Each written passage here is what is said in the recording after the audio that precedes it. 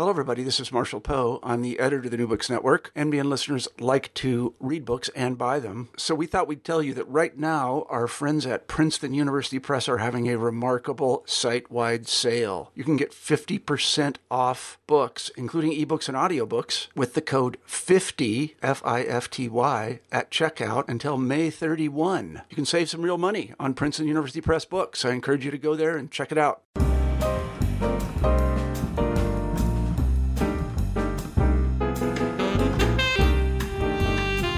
Hello, this is Jim Stein, your host for New Books in Mathematics. Our guest today is Al Pasamentier, the lead author of the book The Joy of Mathematics.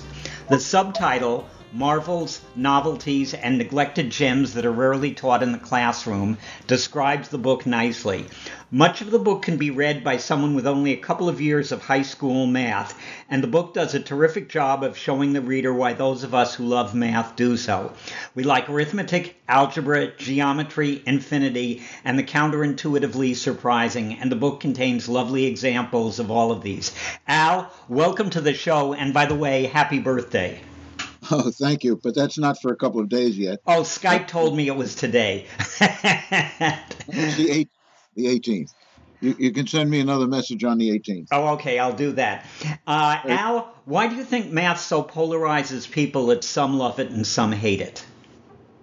Well, I hate to say it this way, but one of the biggest problems in our society, and it's largely, I'd say, the American and European societies, where it's handed down from generation to generation. In other words, it begins, or it's promulgated by the elementary school teachers who are typical citizens and haven't had a great experience, many of them, with mathematics. Now, there are obvious exceptions, there's no question, but I'm speaking of the majority.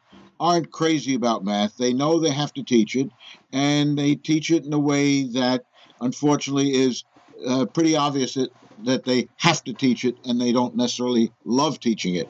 So this lack of love is brought to the students, and it's then generated at home as well.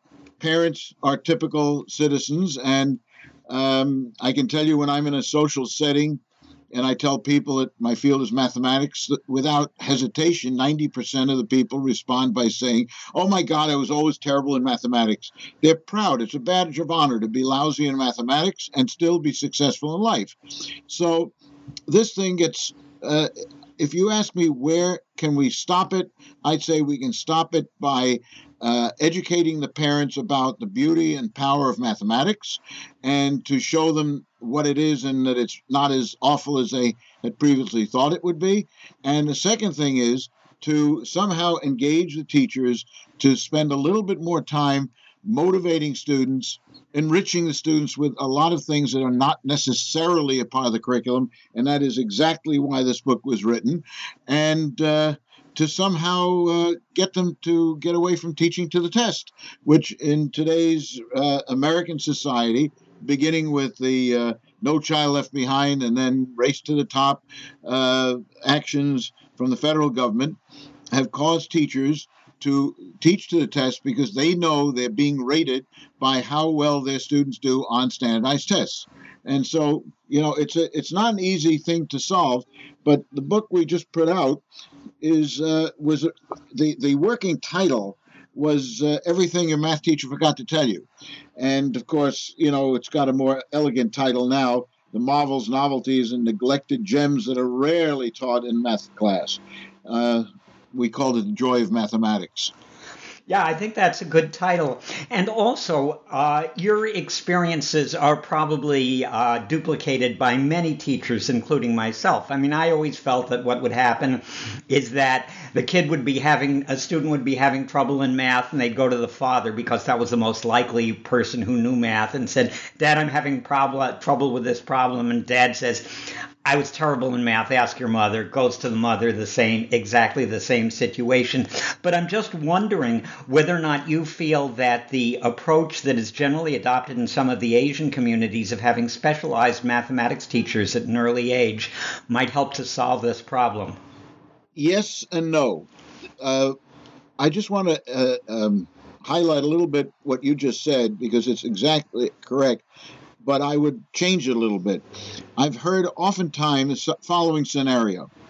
Kid comes home with two tests, gets a 75 in English and a 75 in math. Parents say, "What's the matter with you? Can't you speak English? Can't you read? How do you get a 75 in math? That's unacceptable."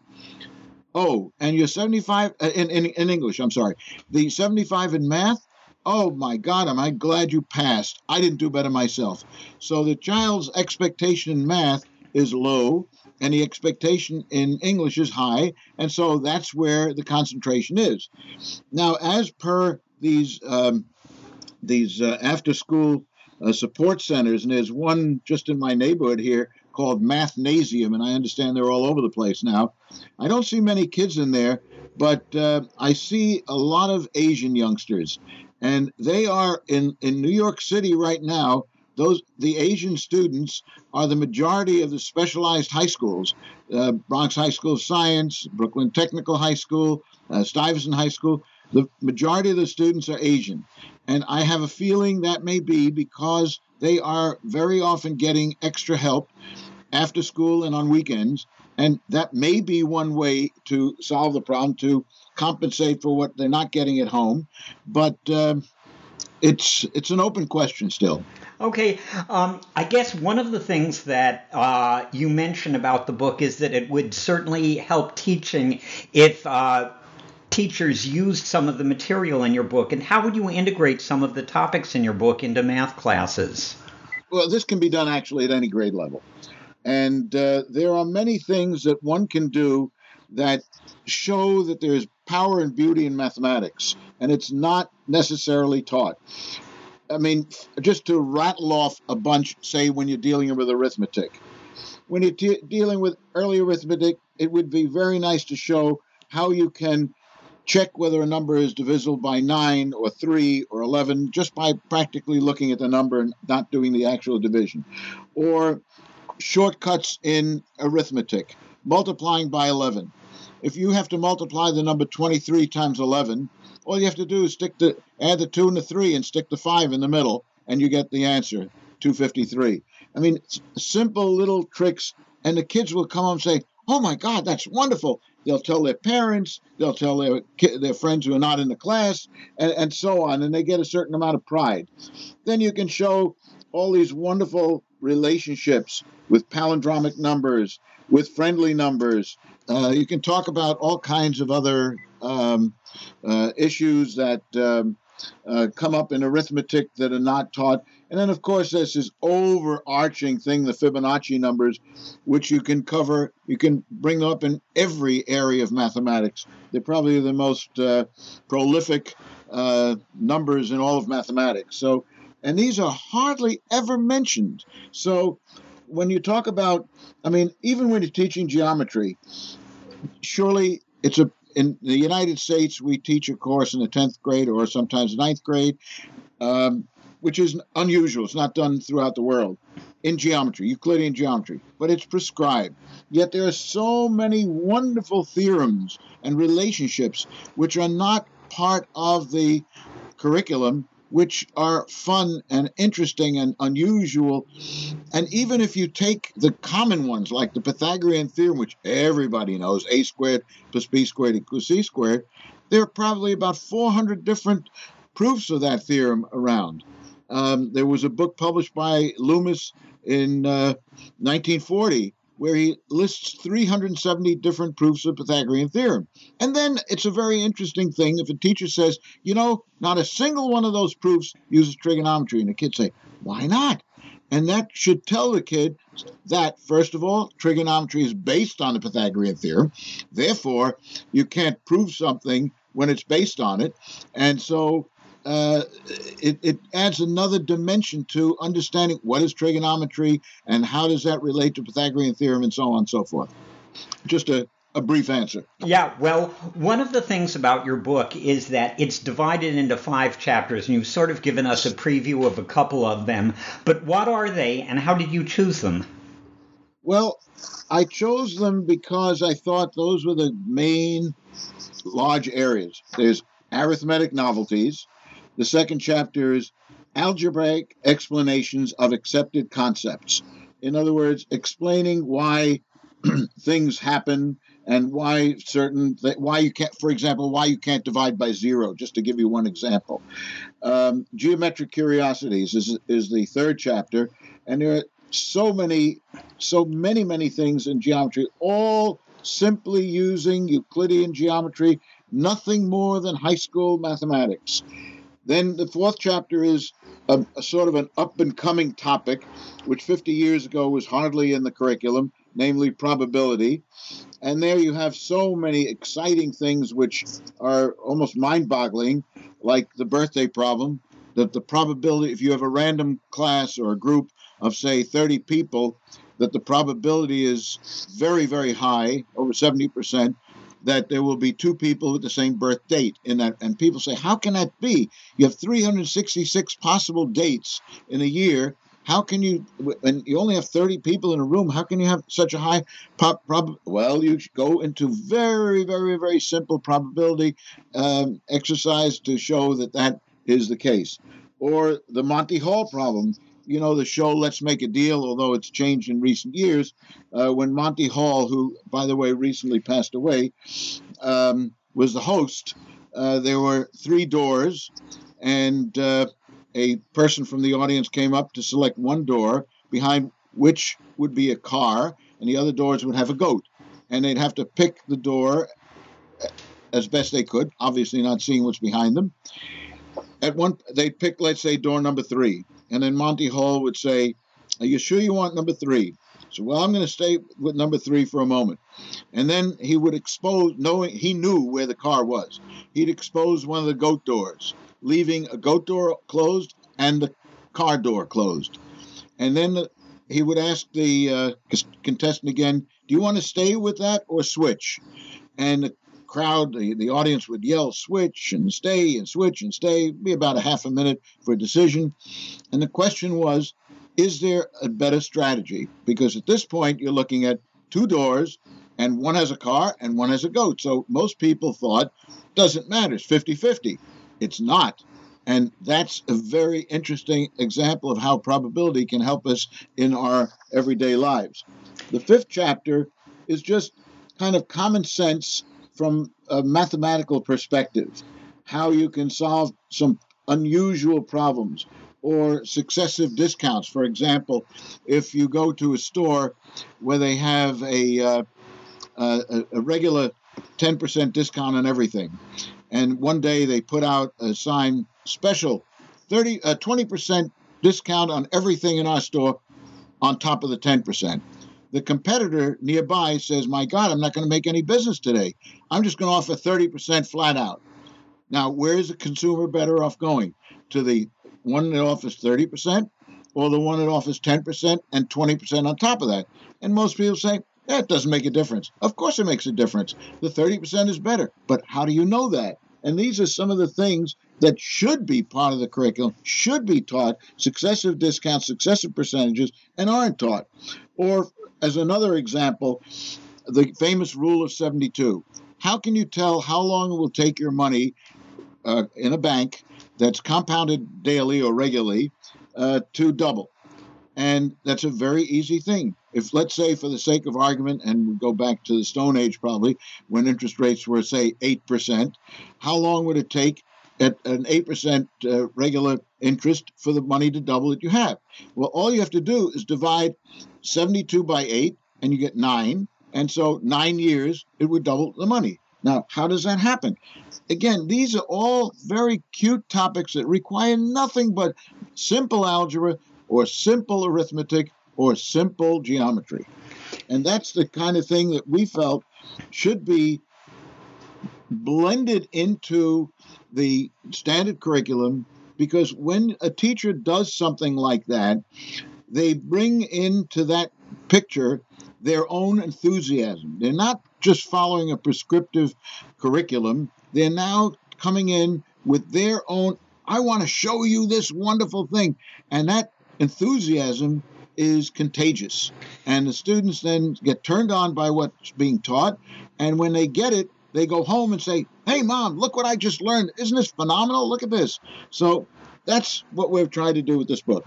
Al, I think that's an excellent idea. And to give our readers sort of a preview of what there is in the book, what I'd like to do is I'd like to take a few of the things that you mention in the book, some of which you've already hit on a little, and some of which are things that appear later in the book, and just sort of go by them a little to just sort of give the readers, or rather the listeners. I think of people as simultaneously in the audience, they're listeners, but we hope that they'll be persuaded to go out and get the book and become readers. So anyway, one of the things that fascinates people are prime numbers. And why are prime numbers so important? Well, prime numbers have fascinated mathematicians for years. How many are there? How do you generate them? A prime number is a number which is divisible only by itself in one. And so it has a very special characteristic in number theory. But in and of itself, there are a lot of things you can do with them, but it's always been a challenge to find out, can you get a formula for determining prime numbers, number one, and number two, what do they, how can they help us in our arithmetic endeavors? So it's more of a knowing a kind of number than to go any further than that would be a little bit beyond the scope of the book. Okay, you referred earlier to something called amicable numbers. What are those? Well, that's just a curious pair of numbers, and there are several of such. A pair of numbers where if you take all the divisors of one number, let's say 220, you take all those divisors, and there are about, say, 8 or 9 of them. Those are, in other words, all the numbers that divide exactly into 220, like 1, 2, 4, 5, 10, 11, 20, 22, 44, 55, and 110, and add them up, you get 284. Now, you take 284, and you do the same thing for 284, and you get to 220.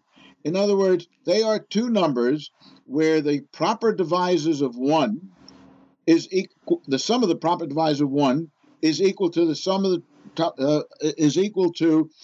the sum of the proper divisors of that sum. So that it takes you back and forth. It's just a curiosity that mathematicians discovered, and they call them friendly numbers or amicable numbers. You wonder who first discovered that. There's a lot of stuff in mathematics that I see that's so cute, something like this, and you wonder who first discovered that, because maybe somebody had a list of the factors of the various different numbers, but a lot of this is sort of lost in ancient history. Well, let me just say one thing. When we talk about in mathematics, and this is a curious thing, and it's a kind of a nice story for parents to tell kids, there are a number of situations in mathematics where we name an issue after a mathematician, with the assumption that he's the one who discovered it. Take, for example, Lorenzo Mascheroni, an Italian mathematician several hundred years ago, who came up with a proof that all the constructions that you can do with a straight edge and compasses can be done with the compasses alone. You say, well, how can that be? How can you make a straight line with the compasses? Well, you can't make the line itself, but you can put as many points on that line as you want with just the compasses. And so these are called Mascheroni constructions.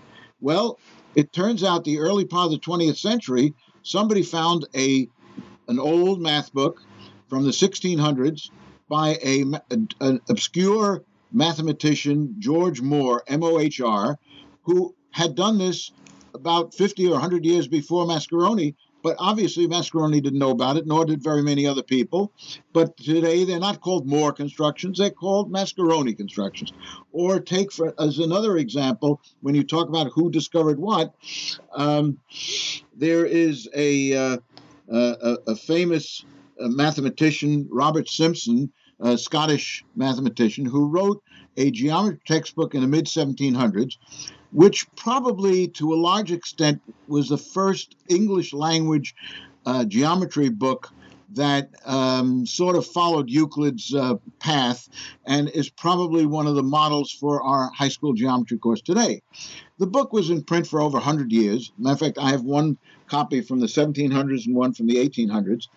And everything that came out that was of a descriptive geometry, not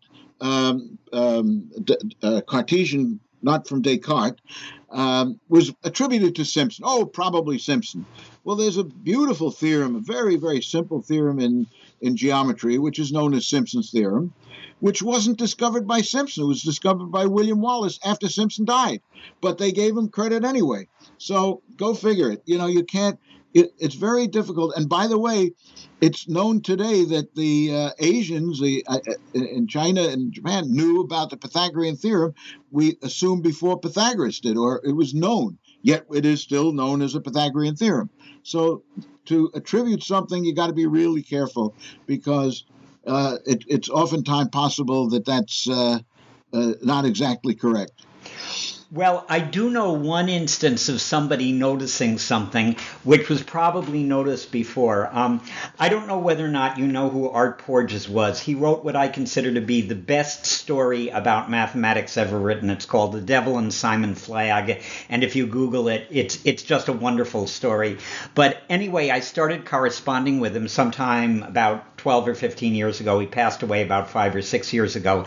And he told me that he had been a math instructor at Occidental College in Los Angeles, and he noticed that 153 has a very unusual property. It's 1 cubed plus 5 cubed plus 3 cubed. And Art was, as I said, he was a math teacher before he became a science fiction and mystery writer. But nonetheless, people are fascinated by numbers, and I think that that's one of the things that your book does. It points out the fascination in numbers. And I know that's one of the reasons that I got into mathematics, because I was fascinated by numbers earlier in my life. But the difficulty is that I've found that for every one person who's fascinated by numbers from the standpoint of arithmetic, you can find 10 people who are fascinated by numbers because they believe in numerology. Well, just to add to what you mentioned about Art Porges, there are several numbers that do that. The number 407 is equal to 4 cubed plus 0 cubed plus 7 cubed, and the number 371 is equal to 3 cubed plus 5 cubed plus 1 cubed, which is the same kind of pattern that you just mentioned for the number 153. And we then show that this can be done with a 4-digit number where the sum of the digits are each taken to the 4th power. So yes, you're right. Those are fascinating things. And those are things that would be very, very nice just to mention in a classroom. And I'll tell you, sometimes teachers say, I haven't got time. I've got to get them ready for the next test or whatever it is. And we've got this curriculum to cover. And I say, you know something? If you take out 5 or 10 minutes and show the students something that's not in the curriculum, not going to be tested, and you're wasting, so to speak, you're using 10 minutes of valuable class time to do that, I say that's an investment, because you're taking time to turn them on, and they will become much more receptive in the next half hour of instruction, because all of a sudden they've been shown the excitement that can be shown in mathematics. So I don't see it as a distraction or a detraction. I see it as an investment. Al, I absolutely agree with you, but I'd go even further. I'd say it's a net gain. And one of the things that it's better to teach something that fascinates students and gets them interested and motivated to do some more stuff, then I'd rather teach that type of stuff, or at least put some time into that in every single lecture, than just doing a couple more of the dull problems that they're seeing. And one of the things that really bothers me is I'm really bothered, and you've indicated that you are too, by all this standardized testing, judging teachers by the results of their students on the test and teaching to the test, because that kills the joy of learning, and it probably kills the joy of learning in far more subjects than mathematics. Yeah, well, I'm always fascinated why Finland has such a wonderful score on the PISA test. Now, in the United States, we don't spend much time considering the PISA exams. I don't know why, but in Europe, it's a a very, very important measure of success or failure. And the Finns seem to come out on top frequently. And I've spoken to leaders of the educational community in Finland, and I'm still not completely clear on how that happens. Yes, they do get the top 10% of the university graduates gravitate to being teachers. In the United States, you probably want to be a doctor or a lawyer before you'd want to be a teacher. That's not the case there. I think they don't certainly get paid more than the others. There is something, I believe, where they are allowed more freedom, where they're not pressured, they're dealt with as professionals, and students are just dealt with as each teacher feels it's most appropriate. So I think it's a question of professionalism that makes a big difference there. It's also a question, of governmental directives. Yes. I mean, I'm just appalled by what I see happening in the educational community. And I'm not happy to have a high score on the chronology exam because it means that I've got relatively little time left. But I do know it was a lot more fun to be a teacher 20, 30, 50 years ago than it is now. And I really don't understand why the educational community doesn't just stand up and say, we're not going to do this. This is a horrible idea. But that's a topic probably for another day. Let's get back to what I consider to be one of the more fascinating things that I found in your book that I hadn't seen before and that I know the listeners will appreciate. I love the problem of the two piles of coins with which you started the chapter on algebraic explanations of accepted concepts. Yeah, that's one of the many counterintuitive situations that you can prove and convince the reader, but only through algebra. And it shows really the power of algebra and the kind of thinking. And it's very, very simple, and it's totally counterintuitive. Just as the previously mentioned Monty Hall problem is so counterintuitive, this is another one. And again, it's algebra, which very simple, whereas the Monty Hall is more of a probability thing. It's the algebra that tells you the answer, and it's just quite simple. And I encourage the reader to look at it and ponder it, because it really does give you a sense of how algebra is not just a mechanical thing that kids are taught to do automatically and just remember how to solve this equation, solve that equation, and it has no meaning. And then the textbooks have these what are called problem solving, which I don't call them, I call them exercises, where the problems are categorized according to subject matter. And this is a little bit different. It's very, very simple, but it doesn't allow itself to be pigeonholed into one of these categories, so the kids don't come out thinking, well, I learned this technique and that technique, but just using it in a real sense. Why don't you tell them about that? Why don't you, because as I said, I thought this was a beautiful problem. Why don't you actually just describe this for the listeners? Because it's very easy to understand when you hear it. It was easy for me to understand when I read it. And it's one of the types of things that we always hope that, some of our listeners will say, hey, I heard this really great podcast. Even though I'm interested in mathematics and you may not be, listen to this portion of the podcast between 20 minutes and 22 minutes and tell me if you don't find this fascinating. So if you tell our audience, maybe they'll go out and share it. The problem? Yeah. Okay. It goes this way. You're seated at a table in a dark room. On the table, there are 12 pennies, 5 of which are heads up and 7 of which are tails up. Now mix the coins and separate them into 2 piles of 5 and 7 coins, respectively. Because you're in a dark room, you will know if the coins you're touching were heads up or tails up. No, you would not. In other words, you can't see them, you can't feel them. They're in a dark room, they're in 2 piles.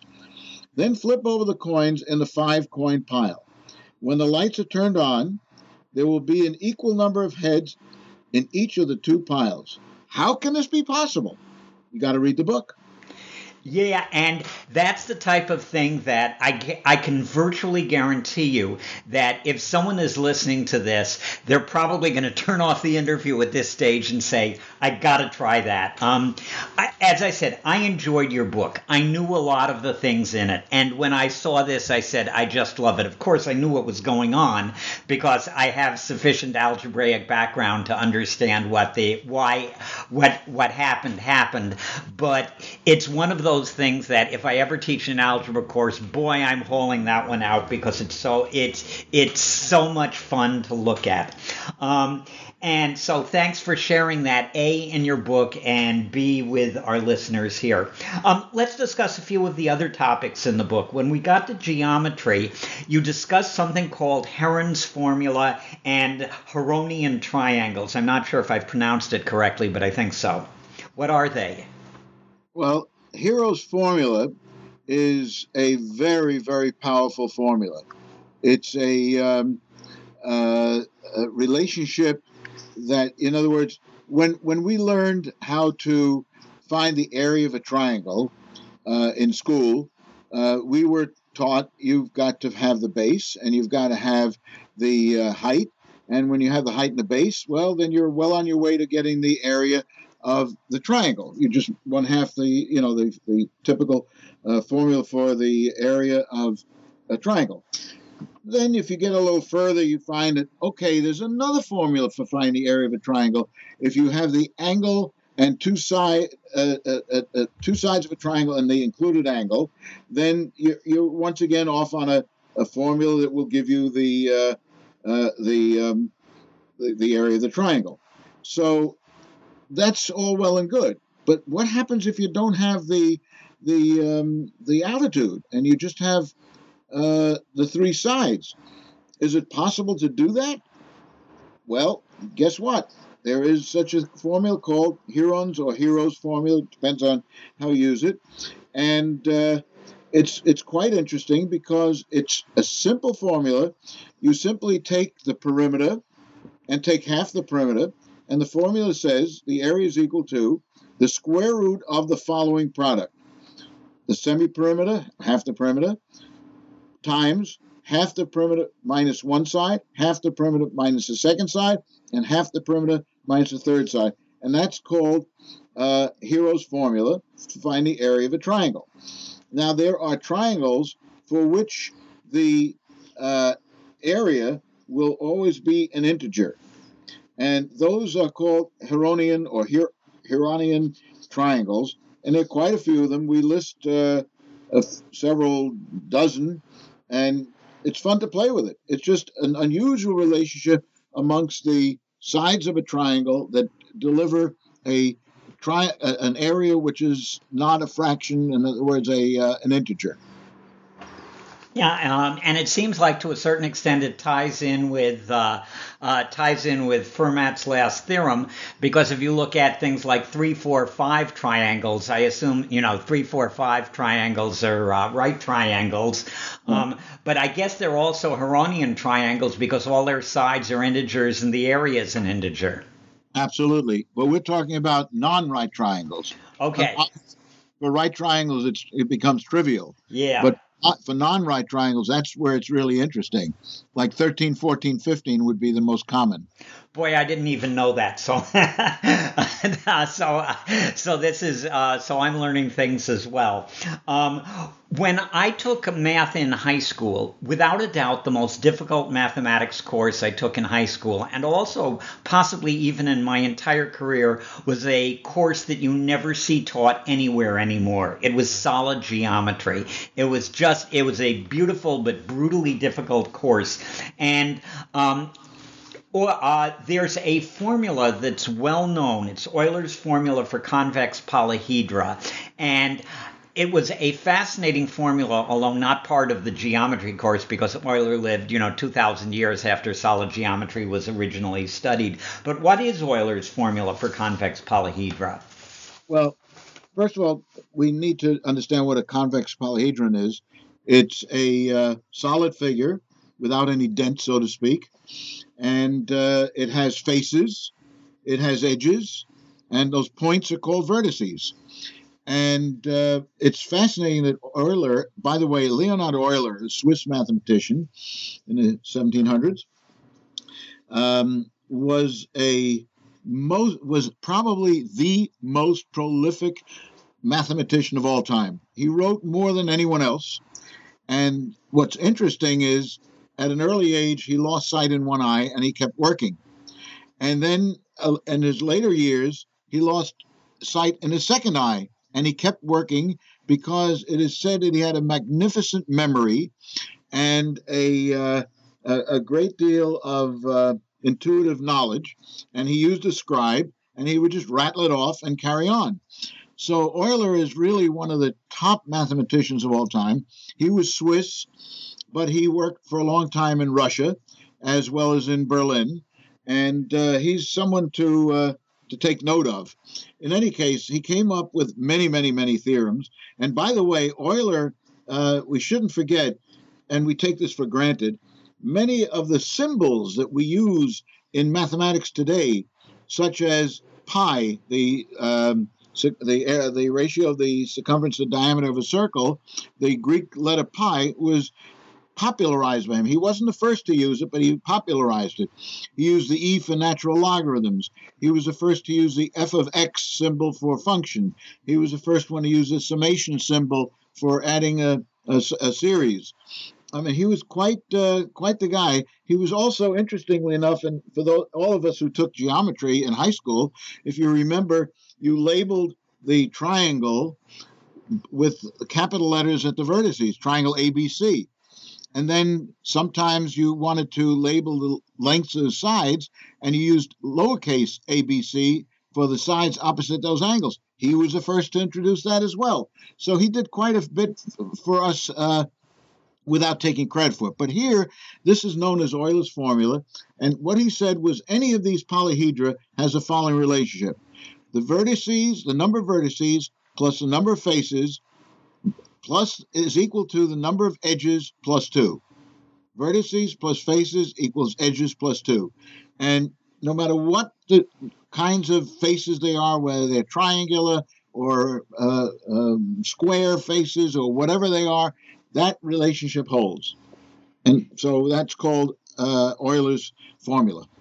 You know, you touched on something that I was teaching a course last night, and it had something in common with what I told students. When you were discussing the idea that Euler had standardized certain of the symbolic notations that we use, it makes it easier to communicate in mathematics when you do that, when everybody's sort of talking the same language.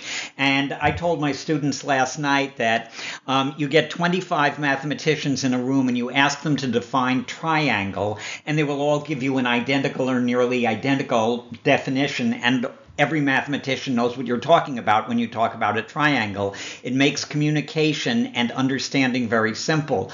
But if you get 25 psychologists in a room and ask them to define love, what will probably happen is that they'll split into a number of groups depending upon which dominant psychologist espoused the theory that those groups were interested in. Maybe the Freudians, maybe the Adlerians, maybe the Jungians.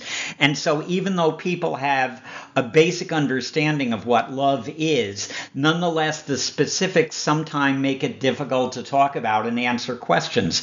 And it's one of the things that I always tell students initially in a mathematics course, because they always think this stuff is going to be so hard. Why is it not like everyday life? And in some instances, everyday life is harder than mathematics.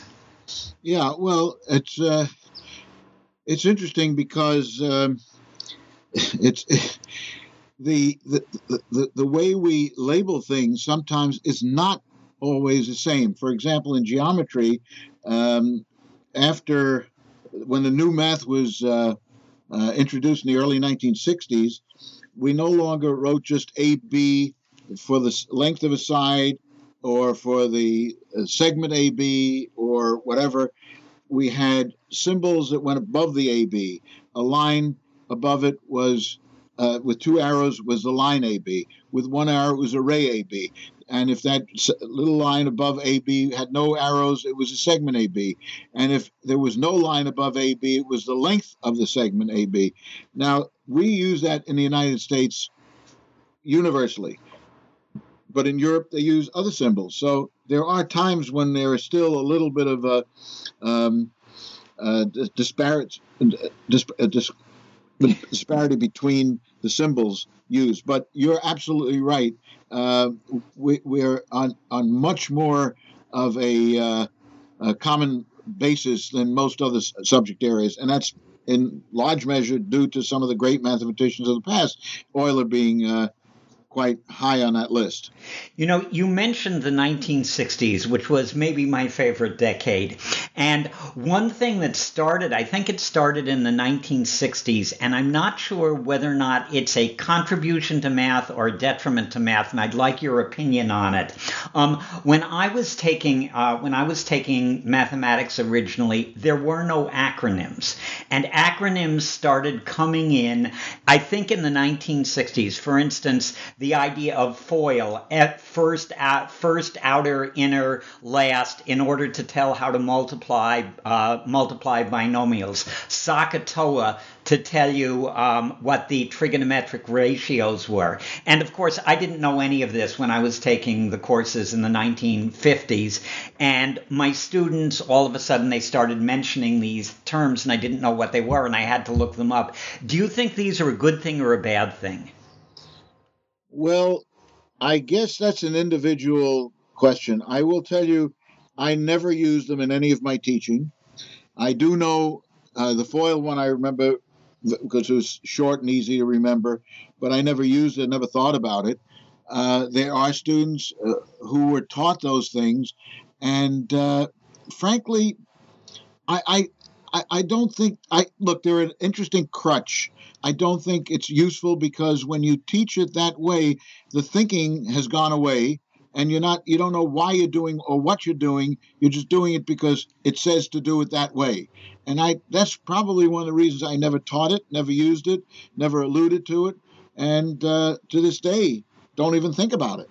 Because I think when you show that, you're showing something to be automatic without saying why you're doing what you're doing. I want the listeners to know that this podcast has not been rehearsed, but Al, that's exactly what I hoped you would say, because that's my philosophy too. So thank you. So thank you very much. You discussed earlier the theory of probability, and one of the interesting questions about the theory of probability is how it arose, and perhaps you could discuss that a little.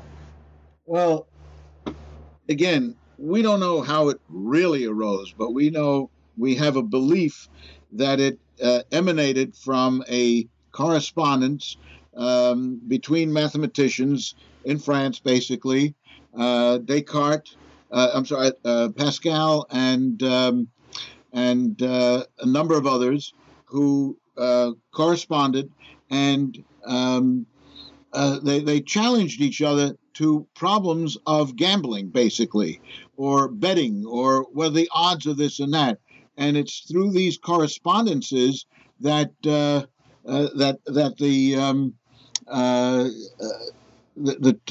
whole concept or the theory of probability evolved. And it was just a series of correspondences, nothing more than that. And it grew, and the problems became more sophisticated, and others joined in. But it was, letter to this one, a letter to that one, back and forth, and you had your theory of probability evolve out of that.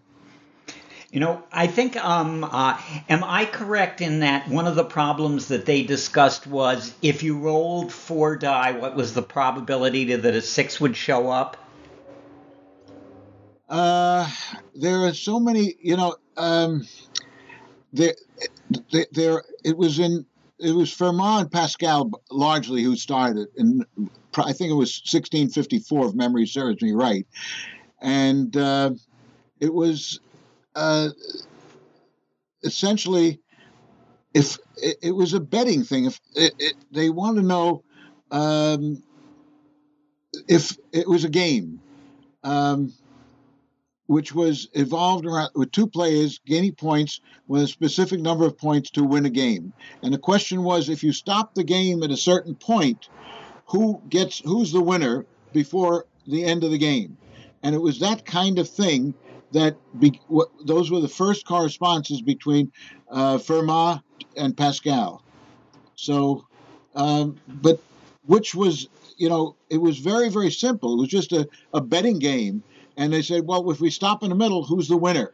At what point? So that was basically, without going into the details of the problem, I could probably read it to you. It's well known, translated to English, of course. No, but nonetheless, it turns out... It had to do with die, obviously. It had to do with throwing dice. Yes, that's what they were doing a lot of back then.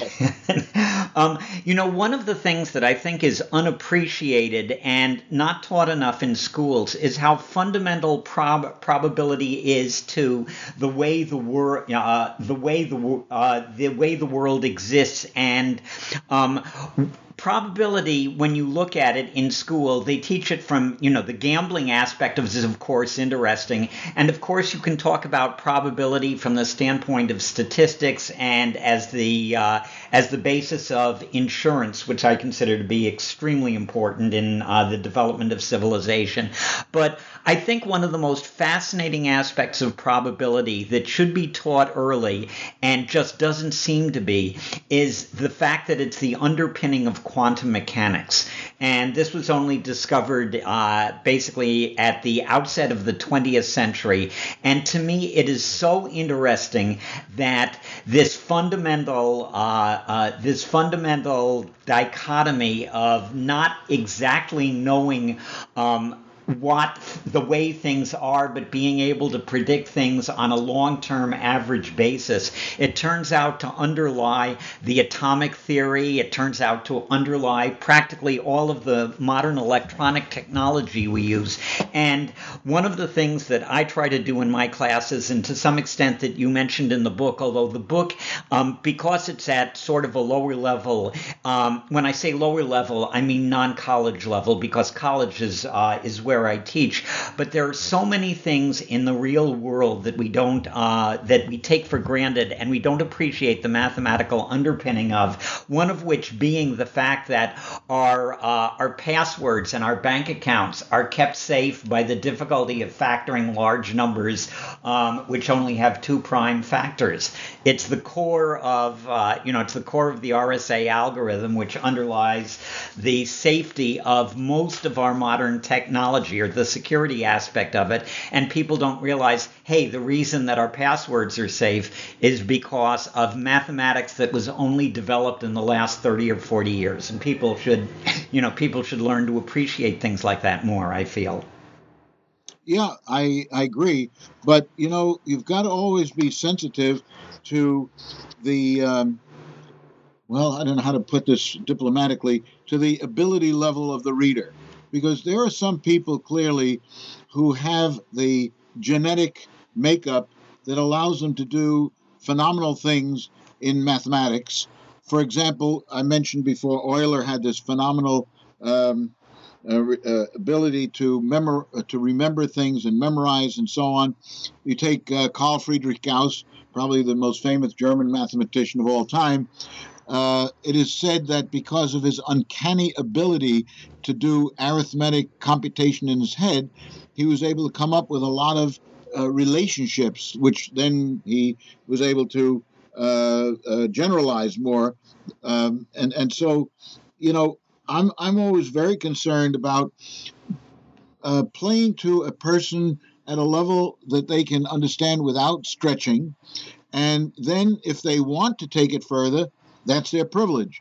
But this book is intended to show people all of the things that one can do in mathematics that aren't, unfortunately, done in the classroom, which in some cases are easier than the things that are shown in the classroom, but can really turn the reader into a lover of mathematics. Yeah, as you say in the subtitle, marvels, novelties, and neglected gems that are rarely taught in math class. And I understand that that's the book, that's the level at which the book is pitched, and it's a good thing because at the higher level, usually you find people that are more interested in mathematics. But in order to get them to be interested in mathematics at a higher level, you got to do something about it in elementary school, middle school, and high school. And I know that's what your book tries to do, and I think it does an excellent job of it. And I'm glad that you wrote this book, and I'm glad that I'm here to pronounce it. I'm here to promote it. And one of the there's one topic also that you bring up in the book that you spend a little time on, and a lot of time has been spent in mathematics, but it's a topic that absolutely fascinates almost everybody, and that's infinity. And even though infinity isn't generally part of a basic mathematics curriculum, I found that students always find it interesting. They perk up when you talk about it. Well, there are so many counterintuitive things that you can talk about with infinity. I mean, there are comical ones, like, for example, if you have a monkey sitting at a typewriter for an infinite length of time. Now, you have to understand infinite length of time, that he will be able to type all of Shakespeare's works in the order in which he wrote them. And you say, well, how could that possibly? That's impossible. Not for an infinite length of time. Or take one that really boggles most people's minds when you say, now, you know the natural numbers, 1, 2, 3, 4, 5, 6, 7, and so on. Yeah, I know there's a set of natural numbers. Now, that's an infinite set. Yes, it goes on to infinity, whatever that means. Now, let's take another set of numbers, 2, 4, 6, 8, 10, 12, 14, 16, and so on. All the even numbers, well, there are an infinite number of those as well. Then I say to him, you know, which of those two sets do you think is larger? Oh, well, of course, the one that has the even and the odd numbers, the set of all the numbers. No, I say, they're equal. What? That can't be possible. You're missing all the odd numbers. I said, well, let's count them together. For everyone in the set of numbers, in the set of even numbers, there's a partner in the other set. And we go on like that all the way up. For the 1, there's the 2. For the 2, there's the 4. For the 3, there's a 6. And we are going on to infinity. And therefore, since there is a partnership between those two, the two sets are the same size. And you say, well, but what happened to all those odd numbers are missing? I'm sorry. That's the nature of infinity. I mean, it's just one example. Yeah, there are lots of them, but when I remember, what I remember is the movie 2001: A Space Odyssey, and when they come to near the end of the movie, they say Jupiter and beyond the infinite. So I always, people love that when they heard it. Al, it's been fascinating to talk to you, and this is a wonderful book that I'm happy to recommend, especially not only to students but to parents, because if parents read it, what they'll be able to do is they'll be able to spice up what their kids are learning, even if the teachers won't do it for them. Because I know I was what got me interested in mathematics was not my teachers, who were pretty much the same type of teacher that you've been discussing, but my father was interested in numbers. And I remember the first time I ever got interested in numbers was when he was balancing his accounts, and I wanted to toss a football around, and he said, I'll be with you in a few minutes. I've got a difference of 36 cents. That means that I probably switched a couple of numbers. And I didn't know what he was talking about, and he told me, well, if you take a number such as 73 and switch the digits in reverse order 37 and subtract them, it's 36, which is divisible by 9. And if you do that with any two-digit number, switch the digits and subtract them, it's always divisible by 9, and I was hooked. And that's the type of thing that's in your book, and I hope that people take the opportunity to read it. Al, what I'd like to briefly ask you, one of the things that I ask you, that I ask all the interviewees is, first of all, how can someone who's interested in getting in touch with you do so? Well, I'm happy to give anyone who wants my email address, and I'm always very quick to respond to emails. I look at it all the time. It is ASP, my initials, 1818@gmail.com. And I'm very happy to respond to anybody on anything. And I will say one thing, that if any of the topics in this book entertain or fascinate people, a number of the books I've done in the past take each of these topics to a much more, a much broader level, like the golden ratio or pi or the Fibonacci numbers, or we talk about, I did one book on magnificent mistakes in mathematics, which is a lot of fun. There are a lot of mistakes that are made, and some of them are just comical, and some of them are serious.